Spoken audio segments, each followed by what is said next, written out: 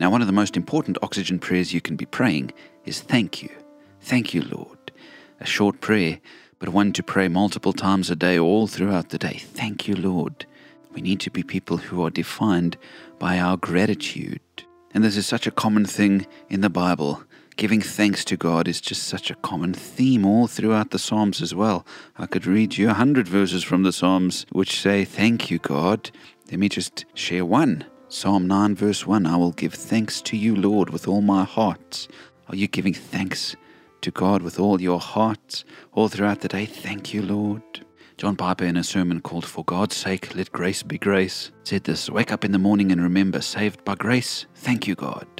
Go to work and remember, saved by grace, thank you, God. Come home and remember, saved by grace, thank you, Father. Do a good deed for someone and remember, saved by grace, thank you, Jesus. Exalt in the God of grace. Let your heart overflow with praise and thanks to Him.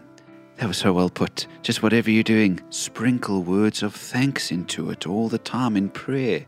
You know, Shireen and I recently moved homes, and we've been overflowing with gratitude. It's been quite tempting for us to say, well done us, we deserve this. You know, we put in the hard work, etc., etc. But really, what we've come to realize is that it's all just a gift from God.